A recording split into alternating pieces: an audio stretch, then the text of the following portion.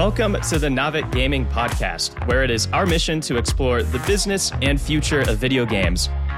We bring together the industry's brightest builders, investors, and thinkers to keep a pulse on current events, dissect emerging trends in games, share lessons learned, and have a great time. This podcast is also part of Navic's growing ecosystem, which ranges from free and premium research to consulting and advisory services. For more information, visit www.navic.co. Now, let's jump into the episode. Hi, everyone. I'm your host, Aaron Bush, and I'm delighted to be joined by Lucy Hoffman, who currently serves as co-founder and chief operating officer of Carry First, Africa's #1 mobile publisher. Lucy, welcome to the podcast. Great to be here, Aaron. And I love that we decided to wear matching green tees today. Yeah, that's a special sneak peek for all of our YouTube watchers out there. I get to see us matching today. So truly delightful, but really excited to have this conversation today with you, Lucy. It's going to be a fun episode. We'll discuss the mobile gaming opportunity in Africa, dive deep into Carry First's mission and strategy, and talk about life as a founder and company builder. But first, before we jump into the weeds, let's just spend a few moments setting the foundation for those who don't know you or Carry First at all. And maybe to start with you, Lucy, I know you spent most of your career prior to Carry First in investment banking, and then you were chief of staff at the African Leadership Academy. Can you just quickly tell the story of how that work and what you were doing before Carry First led you to the games industry and specifically deciding to found this company? Yeah, definitely. So I grew up in the U.S. As you mentioned, I started my career in investment banking at Morgan Stanley in New York and loved my time there. And I think the best thing to come out of it was that I met my now co-founder, Cordell. We were both sort of just out of university in these really, really intense jobs. And unlike him, he went a pretty traditional path into private equity. I decided to do something a little bit more risky and moved to Cape Town, South Africa to work for a startup. And that was really the start of my entrepreneurial journey. Came down and worked for a fintech, which we ended up selling in about 2 years. And then I met founder, CEO of African Leadership Academy and really loved the vision. They were trying to build really the premier educational institution for the best and brightest students across Africa. So worked in Johannesburg for 5 years, growing that, did a little bit of work to scale into the university system. And the best part was just working with, 16 to 20-year-olds from 46 different African countries and getting to know them and really believing in the promise of the continent. But I, basically spent the better part of a decade working with founders. And about 5 years ago, Cordell called me up and he pitched me on starting Carry First together. He was in private equity. He worked for the Carlyle Group, was instrumental in setting up their first sub-Saharan Africa fund, moved to Lagos, Nigeria. He's originally from Sierra Leone, so back to West Africa, and started doing some angel investing in tech startups in Africa and realized there was just a huge opportunity in mobile content, right? It was like fast-growing, massive population of people coming online for the first time, entirely from mobile devices. You see a lot of innovation and investment in digital payments. And we just thought it was a great time to build a company that was focused on what people do when they actually get phones, right? And it's like, connect with family and friends, be entertained. That's mobile gaming. And I just got really excited about the vision. I'm somebody who, every point in my career, I've wanted to pick what I considered to be the next biggest opportunity and one where I could contribute. So, having worked with founders before, I was like, I have some ideas around how we get started, how we go from 0 to 1. Never worked in gaming, but I'm a lifelong gamer. And so just got really excited about the vision, and it's been a journey ever since. Awesome. Well, that's a really exciting story. And I want to spend some time later in the episode just talking about, again, just how you think as a founder building across this continent. But before we do that, we should probably just spend a moment telling people what Carry First is, maybe just at a high level. Lucy, would you mind just sharing what the Carry First mission is and maybe paint a picture of what the company looks like right now? Yeah, sure. So we're Africa's biggest mobile games publisher. We always say our mission is scaling awesome content in Africa by solving hard problems. We're a games company, we're an Africa company, and we're a problems company. So a few parts of the business, we publish games. And so we work with folks who have great IP and we help them publish across Africa. We've just started developing our own games that we'll publish on a global stage. To do so, we've built out a payments platform called Pay First. It allows our games to better monetize in the region and our gamers to be able to buy content that they love. And we've built out a really awesome and pretty unique publishing apparatus that allows us to really better understand gamers across the region, serve them, engage them, create with them. So that's Carry First in a nutshell. Great. There's so much to unpack there. And we'll spend most of this episode unpacking the different parts of what Carry First is building and how it all works. But before we do that, I want us to spend some time zooming out to better understand the unique market dynamics and opportunities of mobile gaming in Africa. So from a high level, I think it's easy to see why Africa poses a large opportunity, right? It has a large growing population. It's increasingly developed. It's increasingly online. But what is the state of mobile gaming in the continent now? And are there any other mobile region-specific reasons why you're excited about this opportunity? Yeah. I mean, it's always sort of useful to work with metaphors. And one that we found really helpful is actually looking and comparing where Africa is today to where Southeast Asia was about 10 years ago, right? You have over a billion people, diverse geographies and languages, about the same GDP. Actually, if you look like side by side, they're almost exactly the same. It's fascinating. You look at credit card penetration, almost exactly the same. And mobile phone penetration actually in Africa today is higher than what Southeast Asia was 10 years ago, but that's not really that surprising, right? And you look at that, and Southeast Asia today represents something like a $10 billion mobile gaming market. And that's really kind of where we set our eyes when it comes to thinking about the market and the market opportunity and growth. When we think about Africa specifically, 1.4 billion people, 1.1 billion people under the age of 40. That is more than the US and China combined, right? So we're talking about massive secular growth. Everyone's talking about incremental growth. You look at Japan's demographic trends and they don't have any young people.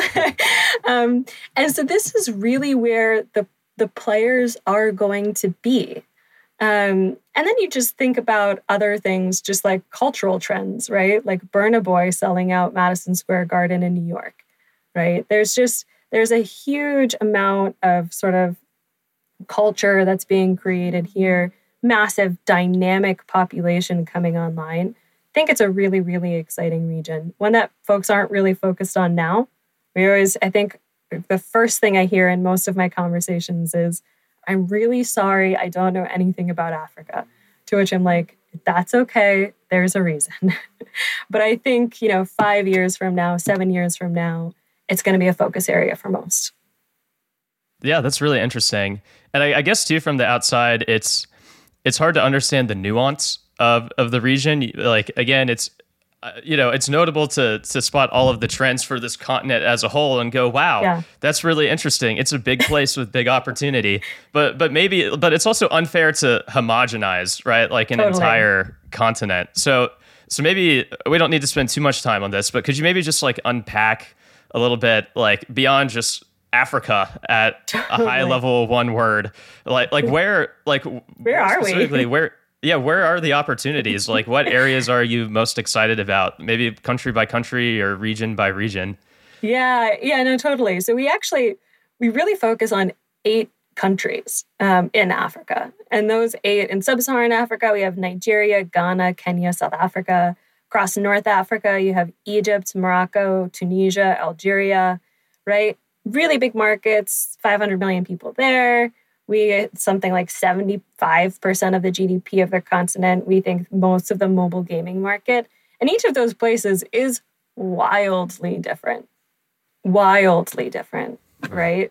You think about cultural preferences, language, humor, it's what preferences they have in terms of games, right? There's some similarities, but that we think there's some genres that will do really well in some markets and maybe not as well in other ones.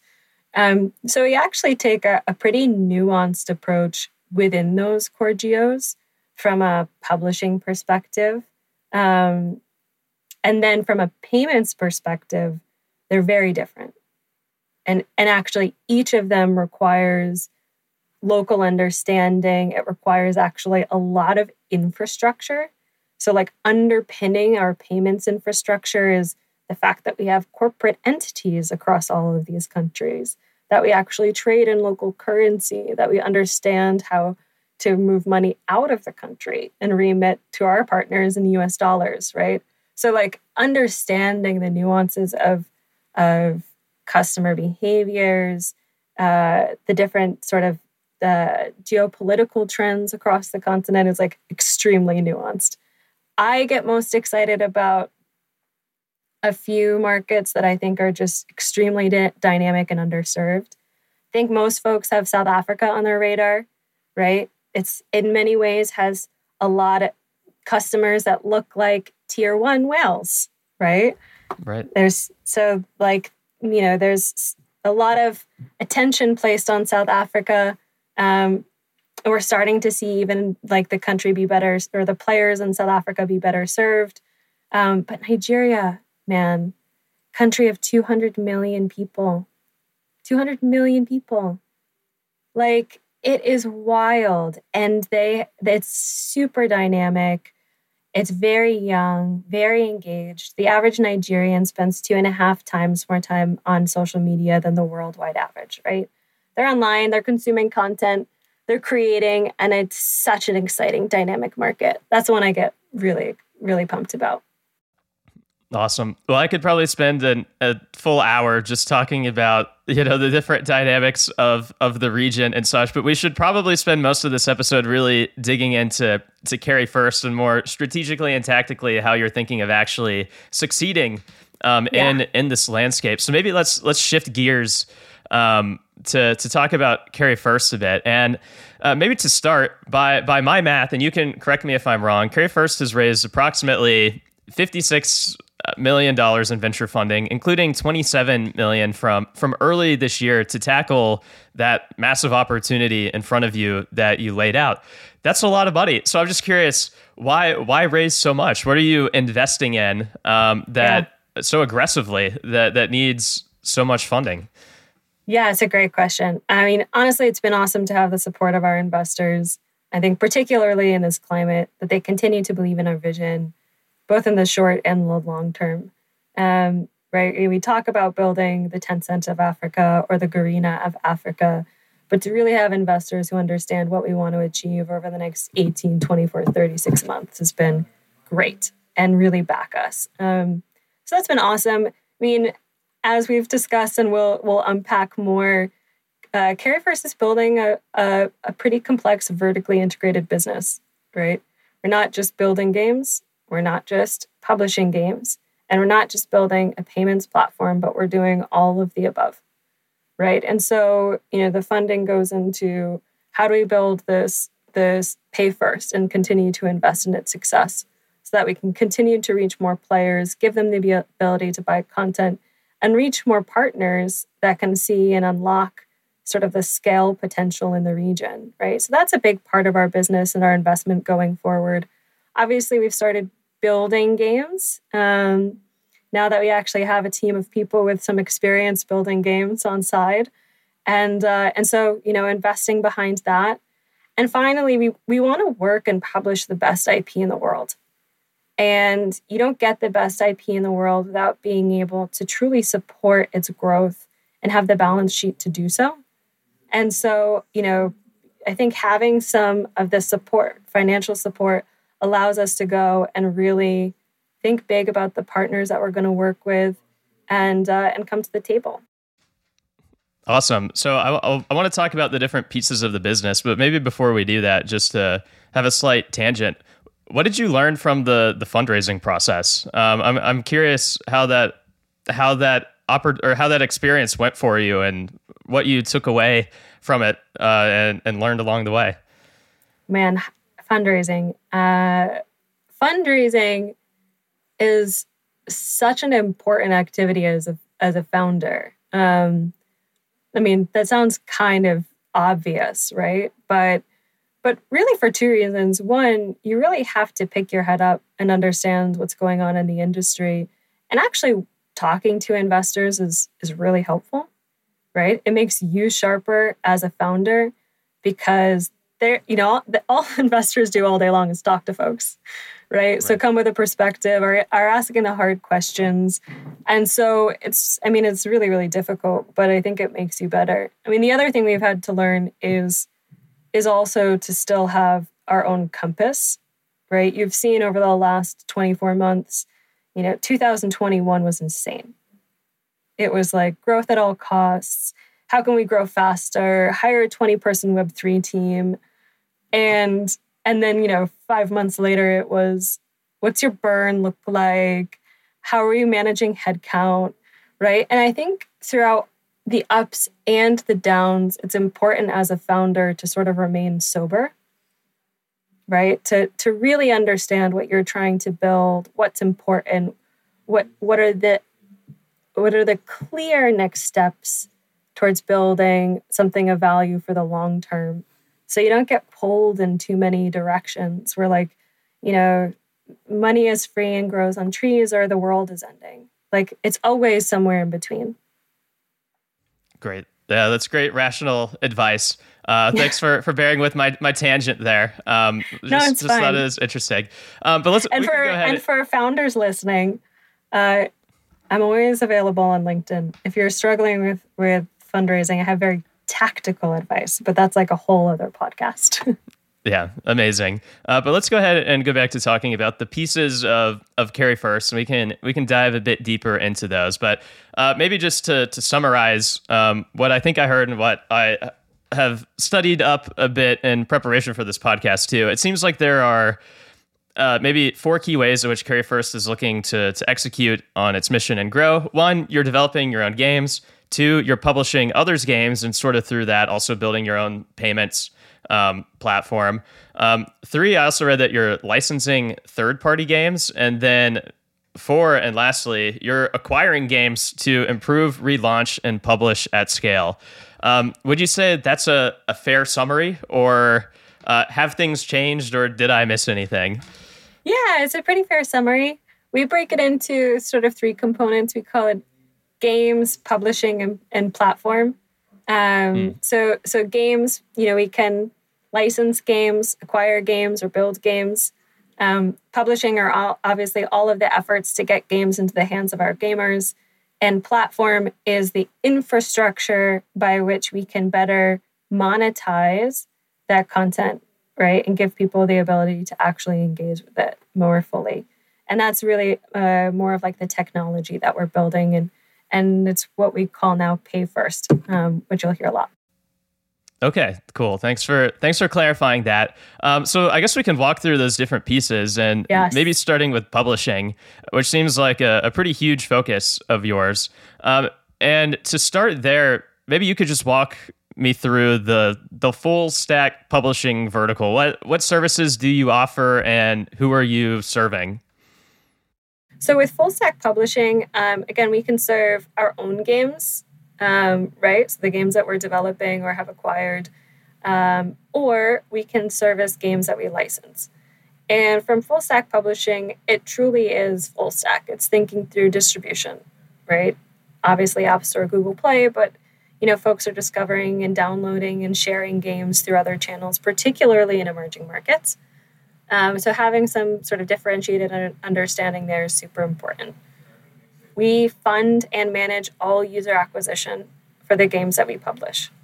And when it comes to user acquisition, we're talking creatives, making sure we're localizing creatives, app store optimization, thinking about language optimization in our various geographies. We do influencer marketing, offline engagement, competitive play, right? So truly a full stack sort of go-to-market approach across our games. We live operate our games. We think about pricing. Pricing is always sort of a conversation with our partners. They're really strict around global pricing schemes. We can operate within that. If they're more open-minded, we can think about unique pricing within our geos.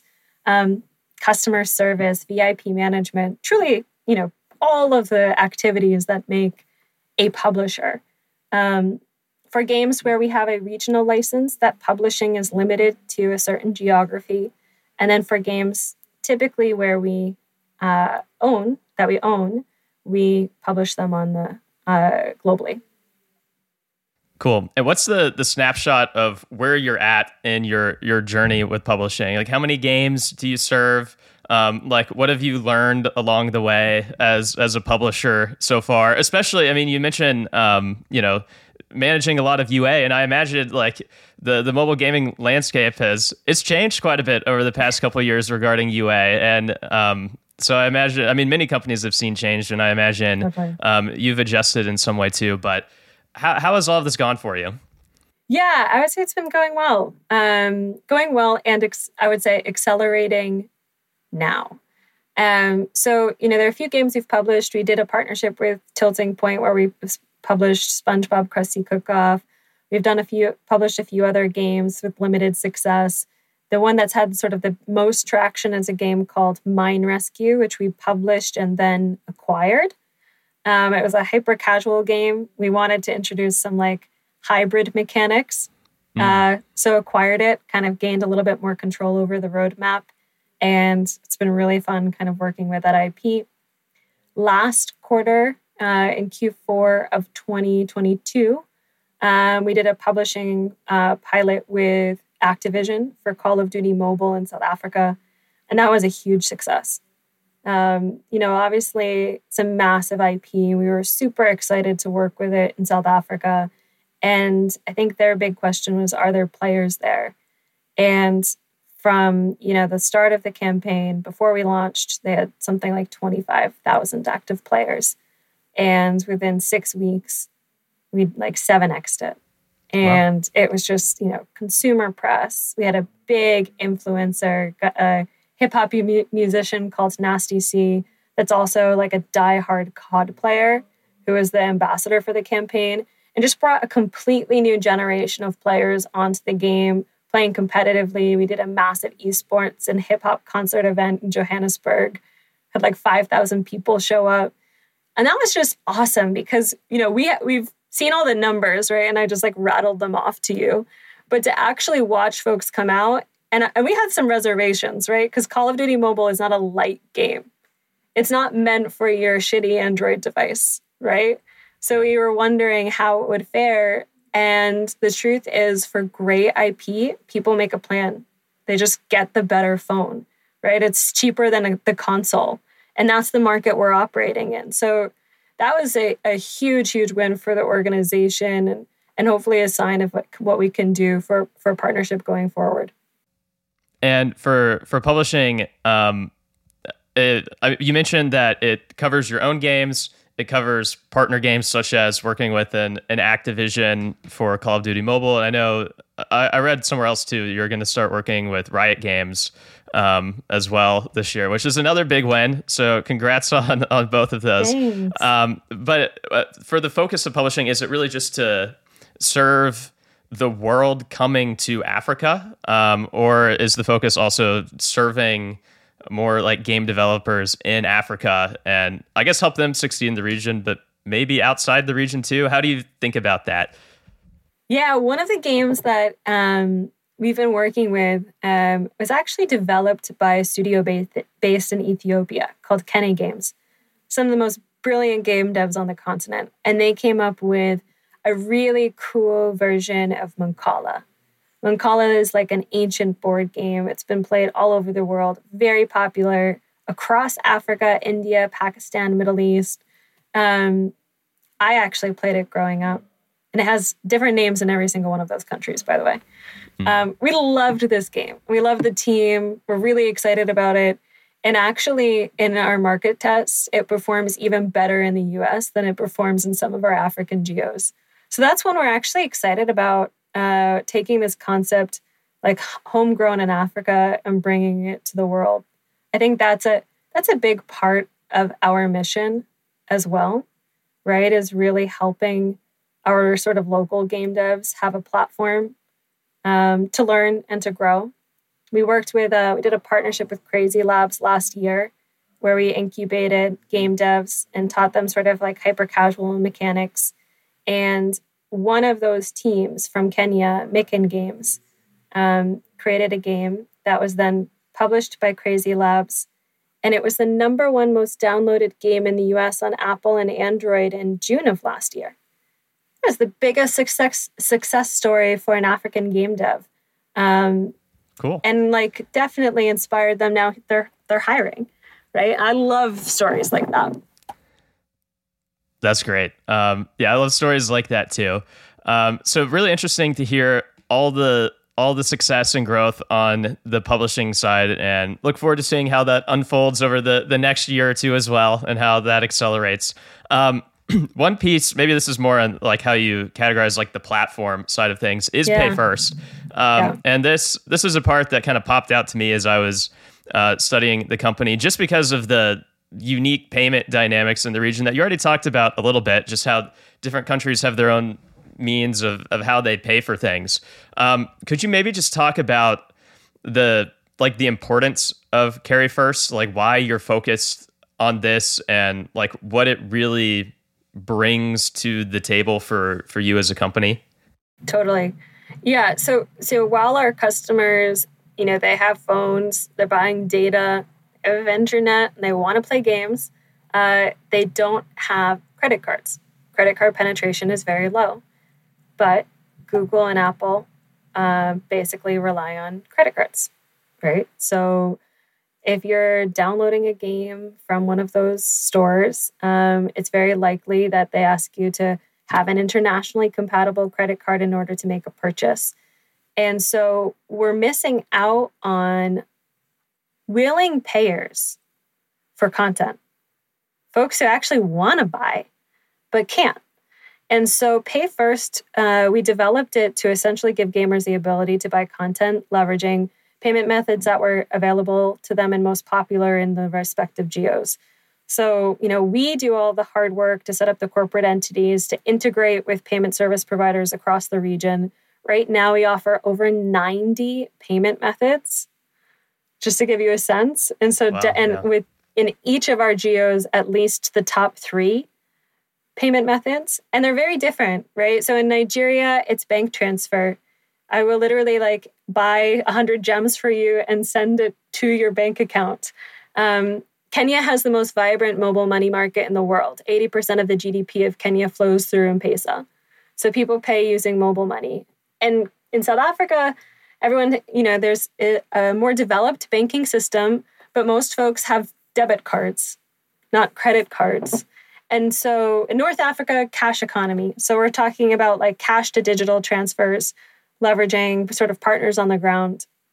And so, we've built out this infrastructure that essentially allows us to plug into all of this payment infrastructure across the continent, but only through a few APIs integrate it into games that we work with, right? So from a game that wants to leverage Pay First, it'll take less than 10 hours of an engineer's time to integrate into Pay First, and they've unlocked a whole market of folks that were unavailable to them before, right? We in a world constantly searching for incremental growth, there's such a clear lever, right? So I think that's why it's gotten people excited.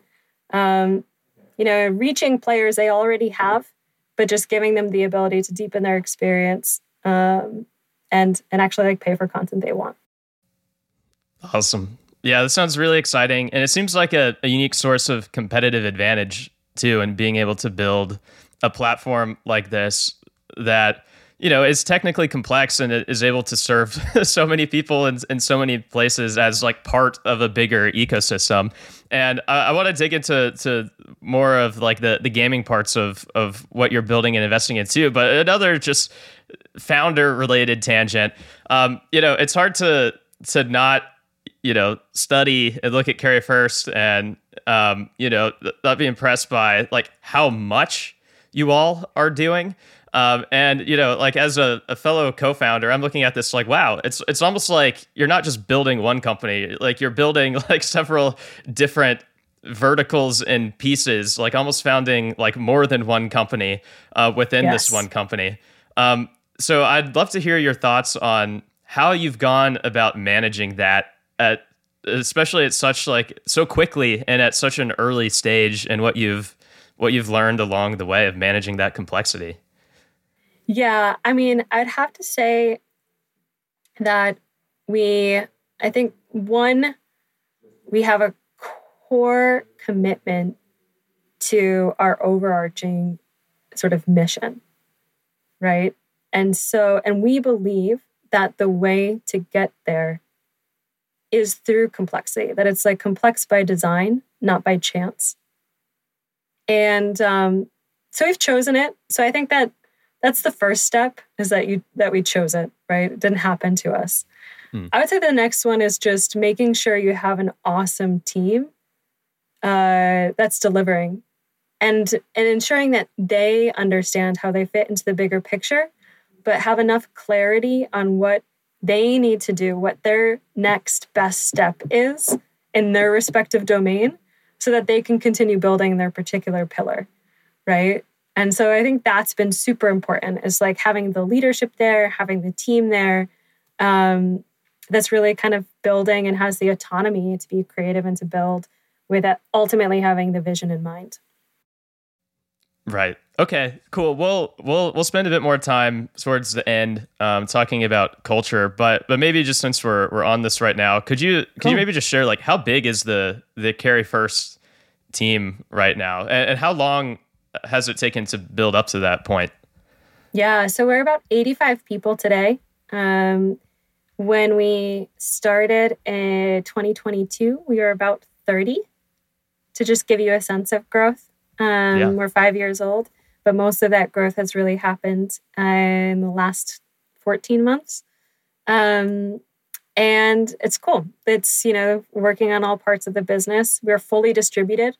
So there is no HQ, as I mentioned. We have folks across Africa, but also Europe, India, and a few folks in the US as well. How do you manage the remote work side of that, or what have you learned scaling under that kind of environment? Yeah, I think routine is super important. Rituals and routine is super, super important. So we're very intentional about our weekly schedule and the time that we're taking with respective teammates and teams as a whole company together. We have company rituals. Twice a week we meet as a full company for different reasons. Some of it's business, some of it's fun. We instituted something called travel perks, so folks can actually go and visit colleagues, get together as teams and actually work in the same place. And in December, we had our first all-staff retreat in Cape Town, and it was awesome. Just like linemen getting to know each other, sharing some laughs. Yeah, so I think most of Carry First we've built basically post-pandemic. And so we've grown as a fully distributed remote company, and we're built in that way. Very exciting. Yeah, as a fellow remote first company, figuring out how to, build a team and operate across different countries and time zones and such. It's all inspirational to hear how you've managed to scale that up. It seems pretty successfully. The one thing that I know I realized last year, I think I spent 80% of my life on the road last year. And I was like, so a remote team just means that the founder is always traveling. To go meet with teams in different geos. And it was great. I had one of the best years of my life. But Yeah, that was notable. Good point. Good point. Well, we got a little sidetracked here, all for good reason. It's all super interesting. Yep. But let's go back and finish talking about kind of the pillars of Carry First. And I guess the last main pillar we haven't touched on is the game side, which, again, you're developing your own games, you're licensing games, you're acquiring games to then fix up and relaunch in some kind of way. And maybe we can take that step by step. So when it comes to, maybe we'll start with licensing third-party games. What is the strategy there, and how has that gone so far for you? Yeah, so it's really cool. I mean, we have a few sort of like hypotheses that we have around like what games will do well, right? Based on what we've seen in the market, heard, data we've crunched, but also just looking at like other trends, right? For example, in Nigeria, 16 out of the 20 most searched terms in Google relate to football. Football is a religion in Nigeria. And so we have very strong conviction around the need to publish a football game or several. So football is big. Parlor games that are well known across the region are really big. But then looking at some of the ones that that already do really well, right? Most of our gamers are 19-year-old boys. Shooters do really well across the continent, right? So, talking to the usual suspects, but there are also a bunch of emerging studios who are building interesting games. So making sure that we're also connecting with folks that have sort of broken off from these big corporates, have started their own studios, have some cool concepts that they're incubating, and just getting to know them early on. Right? When Garena licensed League of Legends, Riot was still a startup. And that's a great, framework for us to be thinking about, is like, what's the next League of Legends that we need to be talking about? And how can we educate them on serving emerging markets from earlier in the development? So that's a big part. Working with AAAs is massive, right? And it's a big part of our strategy. But also working with hidden gems where we think there's a genre that's going to appeal really well with our customers. There will be some really exciting announcements over the next few months on new games that we're going to launch in the market. So I would just say stay tuned. Awesome. Sounds exciting. And Carry First, as we've lightly hit on, has also expressed interest in acquiring games where you aim to improve, relaunch, and publish them at scale. And when you last raised money, wherever I read that, it was also mentioned that you had acquired 2 games already. Yes. Could you maybe unpack this strategy a bit more for us? Why are you taking this approach? And it would be great to hear about your first forays into the acquisition of game space too. Sure. Yeah, I mean, it's a super interesting time, right? So, basically, with the 2 games that we've acquired so far, one's Mine Rescue, the one I talked about, hyper casual that turned hybrid. We really wanted to just have a little bit more control over the roadmap. And the second one is actually Gabeta. It's the game that was developed out of Ethiopia.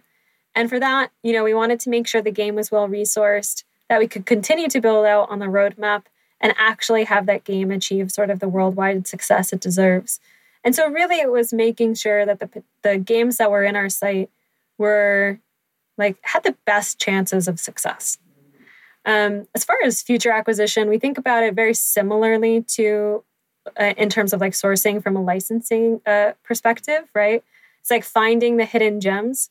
There are also games that may not make sense for a Western publisher anymore. They've sort of seen their peak and are on the decline, where for us, they haven't made any traction in the market. And actually, we think there's still some potential. And it's a completely new market that's never engaged with the IP before. And with some love, they could be successful. So, we're looking at it really opportunistically more than anything. Makes sense. And I know you're also interested in developing your own games. And so maybe compared to acquiring games, when does it make sense to acquire for you versus build from scratch? And how are you going about, since I don't think any of the founders have a background in games, how are you going about building the skill sets and talent and team to be able to succeed at this across so many games in different ways? So one of the things that we noticed in licensing pretty early on was that there are very few games that are optimized for emerging markets. No surprise there, right? Emerging markets, you're thinking about, typically pretty low spec Androids. Our market's 90% Android. Intermittent connectivity. So you have to make sure that if you drop internet for a second, your game doesn't crash. And we're, specifically for some games, right? Expensive data, limited storage. So all of these are interesting dynamics. And it doesn't mean you can't create an excellent game. I mean, Garena showed us with Free Fire, right? They just rebuilt the shooter from the ground up for low spec devices and then had the most downloaded, top grossing game in the world. And we think we can do that across different genres. So the reason we started building games was actually because we saw that there was a need to build even casual games with this low spec mindset in mind, right? How can you create excellent, engaging, fun games that literally anyone would play, you'd want to play, I'd want to play, but actually work for our customers that, are operating in different environments. So it's more a technical approach. Came up with that decision with our board sort of end of 2021. And obviously the first thing we needed to do is bring on a team that had built games before. As you mentioned, none of the co-founders came from the gaming industry. We were very humbled by our creating a game ourselves in 2019. And we were, I think, truly blessed to bring on our VP of product on the game side, Varun, who joined us from Vuga, where he was game director for June's Journey. Prior to that, was exec producer at Scopely, was a producer at Zynga, a super experienced guy. Originally from India, right? So he had this empathy for emerging markets. He completely understood our mission, and he's built such a kick-ass team around him. Folks, product and game design, art, engineering, and actually working with third-party studios. So right now we have a couple games in production, but we're working with partners, working with teams that have built games before together. I mean, we provide a lot of guidance around the vision for the game, the product, game design, art direction, but really want to partner with the best studios to actually execute against this vision. Great. Well, that sounds also really exciting. You got a lot of stuff cooking across Carry First, so it'll be really fun to see where all of that goes. Towards the beginning of the episode, when we were talking about just the opportunity across Africa, you were comparing the opportunity in some ways to Southeast Asia, where C Limited and Garena were able to succeed as publishers, and even you could say Tencent as a publisher in China or something like that too by extension. I'm curious. I imagine you've studied these companies and how they operate and in these emerging markets. As you're building out all of the pieces for your own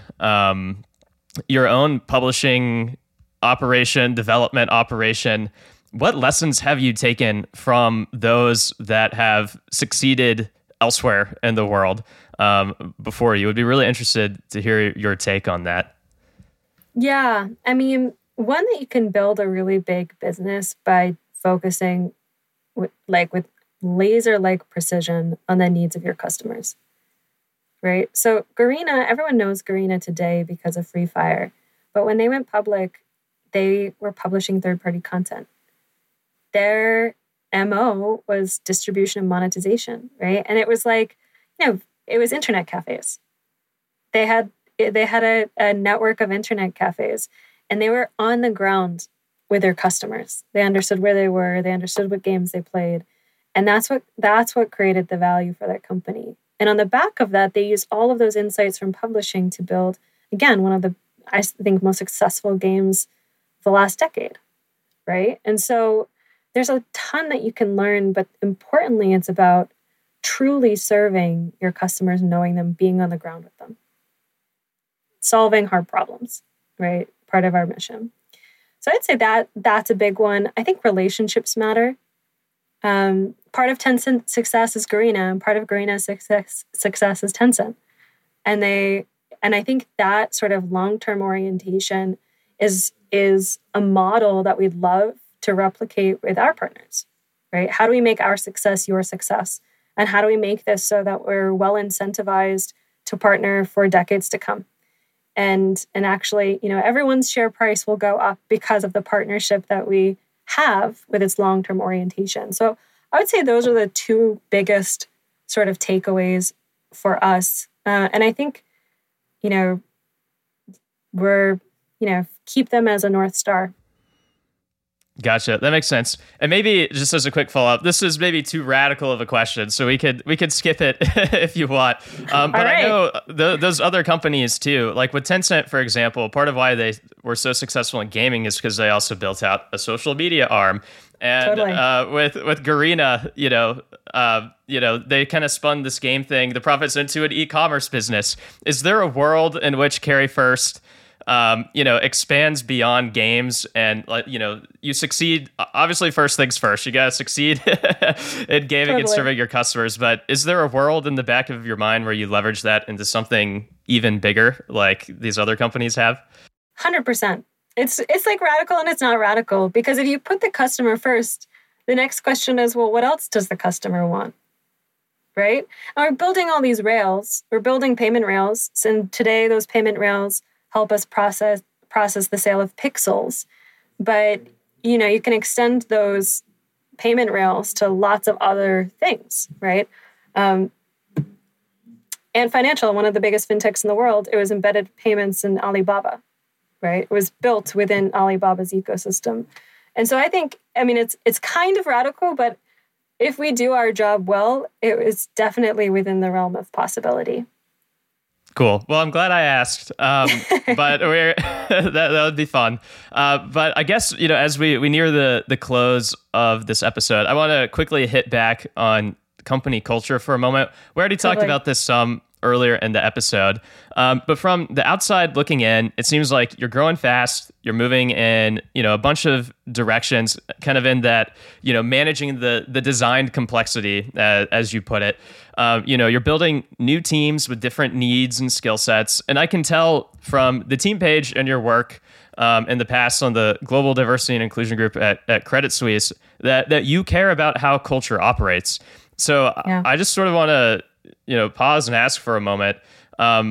Is just like any other thoughts or lessons learned about managing company culture, especially as a remote company, especially in a new region. Would just love to hear how you and your fellow co-founders think about this. Yeah, I care deeply about company culture. It's core to who I think I am as a person. I think we spend so many of our waking hours working. And so I truly see no more important sort of mission for myself than to create an amazing place for people to spend their working hours. And so culture is really important. As you mentioned, we're super diverse, right? We're in 25 different countries. I've lost track of nationalities. But beyond that, we're really diverse from our experiences, right? You have folks who've worked their entire careers in gaming. You have folks who've worked their entire careers in payments and sort of like everything in between. And so I think there are a few things that we do to sort of keep culture top of mind. I talked about having company rituals. I talk about culture. On Mondays, we have an all hands. And this past one, I did a reflection on feedback, the importance of feedback and some rules around feedback. And talking about the importance of vulnerability with feedback. And it's really important to have these conversations out in the open, because one of the things that happens when you work in a diverse environment is you don't have a shared language, right? There's no shared assumptions of how we operate. And so sometimes we just kind of have to say, like, here's the operating system in which we're working, and have those conversations awkwardly in remote work Zoom environments where everyone's off video, right? So it's a challenge, but it's something I care a lot about. And I think it's also important that while we work hard and we put the work first, to have fun. Fundamentally. So we spend a lot of time joking around. We have a good sense of humor. We do fun things together as a company. Listen to music a lot. And just try to keep it light in between the grind. Great. As we come to a close here, I have two quick, we'll make them lightning round questions. One, I just wanted to ask you, beyond Carry First specifically, is there anything else you find under-discussed or underrated regarding the African gaming market? What else should listeners be paying attention to in the region? Yeah, that's cool. I mean, I feel like esports is never under-discussed. It's usually over-discussed, but we have some really competitive players on the continent that are super underserved, right? Like you think about like server infrastructure, their ping sucks and they're still competitive. But wanting to get leagues involved, wanting to actually compete on global stage, I think that's something. It's not even core to our business, but it's something we care about and we're trying to help. Sort of help catalyze. Cool. And then finally, if anyone wants to learn more about Carry First or follow you, where is the best place to do that? This sounds super nerdy, but probably LinkedIn.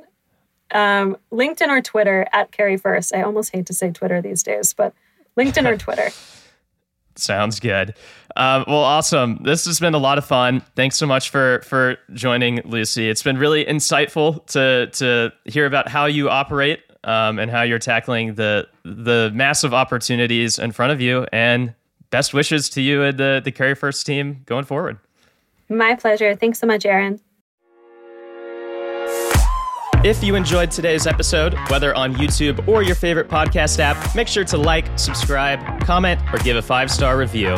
And if you want to reach out or provide feedback, shoot us a note at podcast@naavik.co or find us on Twitter and LinkedIn. Plus, if you want to learn more about what Naavik has to offer, make sure to check out our website, www.naavik.co. There, you can sign up for the #1 games industry newsletter, Naavik Digest, level up your insights with our premium research platform, Naavik Pro, or contact us to learn about our wide-ranging consulting and advisory services. Again, that is www.naavik.co. Thanks for listening, and we'll catch you in the next episode.